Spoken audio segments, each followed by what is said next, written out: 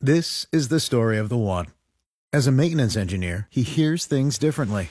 To the untrained ear, everything on his shop floor might sound fine, but he can hear gears grinding or a belt slipping. So he steps in to fix the problem at hand before it gets out of hand. And he knows Grainger's got the right product he needs to get the job done, which is music to his ears. Call, click Grainger.com, or just stop by. Grainger, for the ones who get it done. KTSA Newsflash. Another hurricane has hit the Gulf Coast. Nicholas made landfall overnight in Texas. The winds were powerful and damaging, but rain may be the biggest concern with this slow-moving storm. Correspondent Janet Shamlian has the latest from Kemah. Nicholas slammed ashore as a Category 1 hurricane in Texas overnight, packing powerful winds and dumping significant amounts of rain. More than 12 inches in Galveston, 7 in the Houston area. Across the region, roads are flooded, and at one point, power was out for more than 400,000 customers in southeast Texas. The concern is wind. It's too windy still for them to go out and fix those down power lines.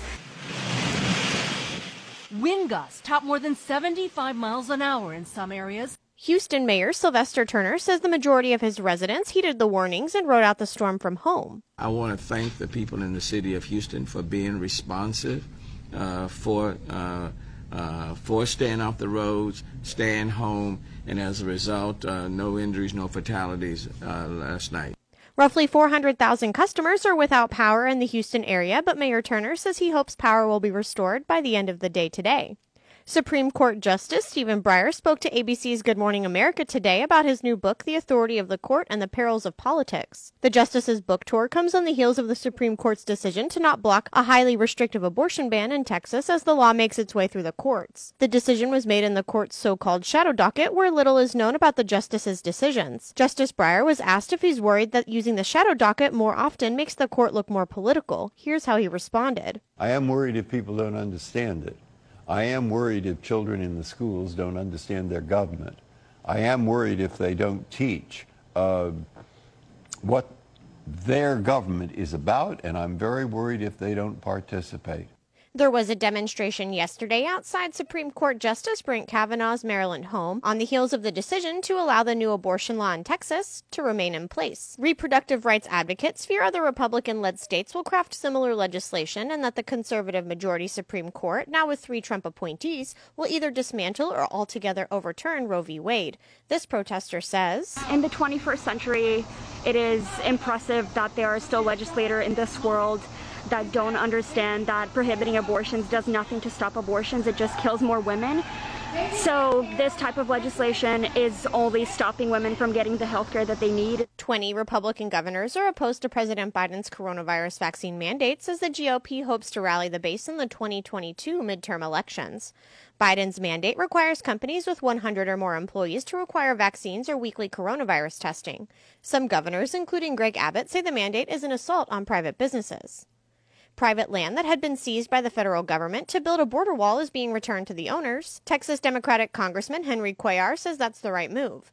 During a hearing last week in the Southern District of Texas, the U.S. attorney working on border wall cases told the judge about 40 properties are involved. Cuellar says the parcels of land where a wall is already in place won't be affected. He insists that President Biden's decision to not finish the wall will not affect national security. Correspondent Alex Tin has more on the new guidelines for immigrants and green card applicants. Following full approval of Pfizer's COVID-19 vaccine, the Department of Homeland Security says it will now begin requiring most people seeking to become permanent residents to be fully vaccinated against COVID-19.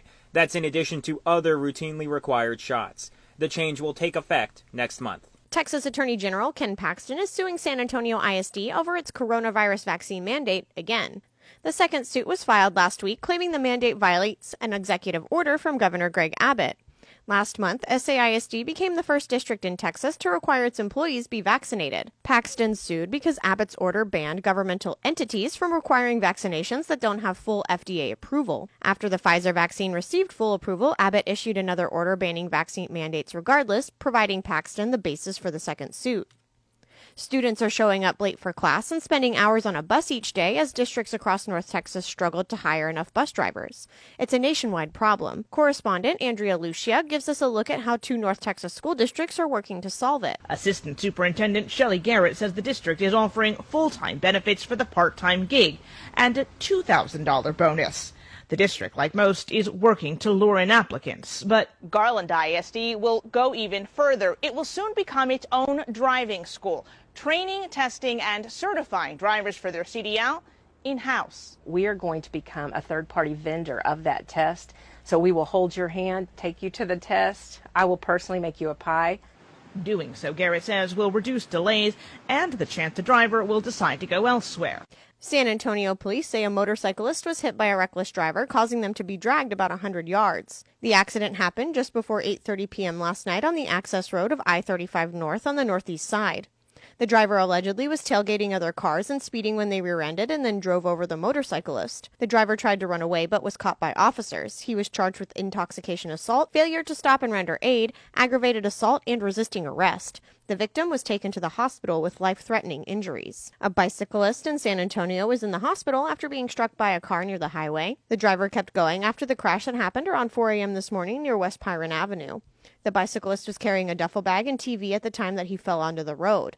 The man was taken to the hospital with non-life-threatening injuries. Police are still searching for the driver of the car. Northeast ISD is alerting current and former employees that a hacker has compromised their personal information. District officials say the cyber attack in late August hacked the email of an employee who handles wire transfers in the payroll department. The hacker tried to have the money wired to a different bank, but the district's systems detected the irregularity before the funds were transferred. But the hacked employee had access to about 5,000 other employees' personal information. The Bexar County Commissioners Court voted to approve the budget for the next fiscal year, and that total comes out to just under $2.8 billion. That's about $1 billion more than the previous year's budget, and that includes a 5% pay hike for employees and elected officials and a decrease in the county's tax rate.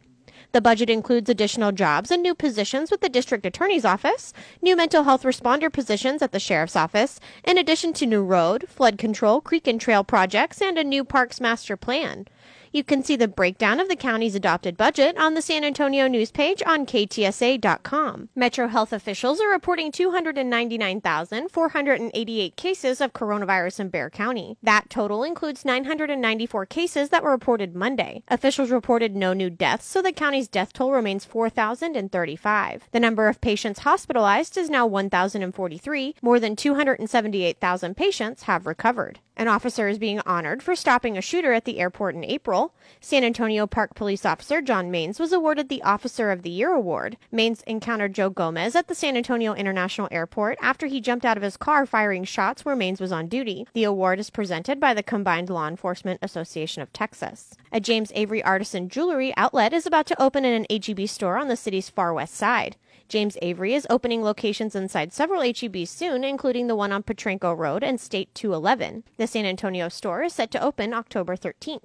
A portion of Huebner Road will be closed tomorrow while Union Pacific does work on the railroad tracks. The road will be closed between Vance Jackson and Lock Hill Selma Road in both directions. Public Works warned that drivers may experience additional delays due to other projects in the area, like some lane closures along Lock Hill Selma and Orsinger Lane. You can find a map of the closure on the San Antonio news page on KTSA.com. The Trans-Siberian Orchestra will make a stop in San Antonio on its winter tour. The orchestra has scheduled 2 performances at 3:30 p.m. and 8 p.m. on December 10th at the AT&T Center. The tour celebrates the 25th anniversary of the group's star-making album, Christmas Eve and Other Stories. Tickets will go on sale Friday, and a portion of the proceeds will benefit Morgan's Wonderland. KTSA Money News. Wall Street popped in the early going after the government's consumer price index for August came in with a weaker than expected inflation reading. But the major averages steadily weakened over the course of the session, and the Dow lost 292 points to 34,577. The Nasdaq dropped 67 points to 15,037. The S&P down by 25 points to 4443. Apple unveiled its latest iPhone lineup during an online event. The iPhone 13 comes with a more powerful processor and a fancier camera. Jason Brooks, CBS News. KTSA AccuWeather. Humid tonight with clear to partly cloudy skies and a low of 70. Partial sunshine for tomorrow with a high 92. And Thursday, sun and clouds with a high 93. I'm Gregory Patrick with your KTSA Stevens Roofing AccuWeather forecast. And I'm Katie Barber. Good news around the clock at News Talk 550 KTSA and FM 1071, and news anytime online at ktsa.com.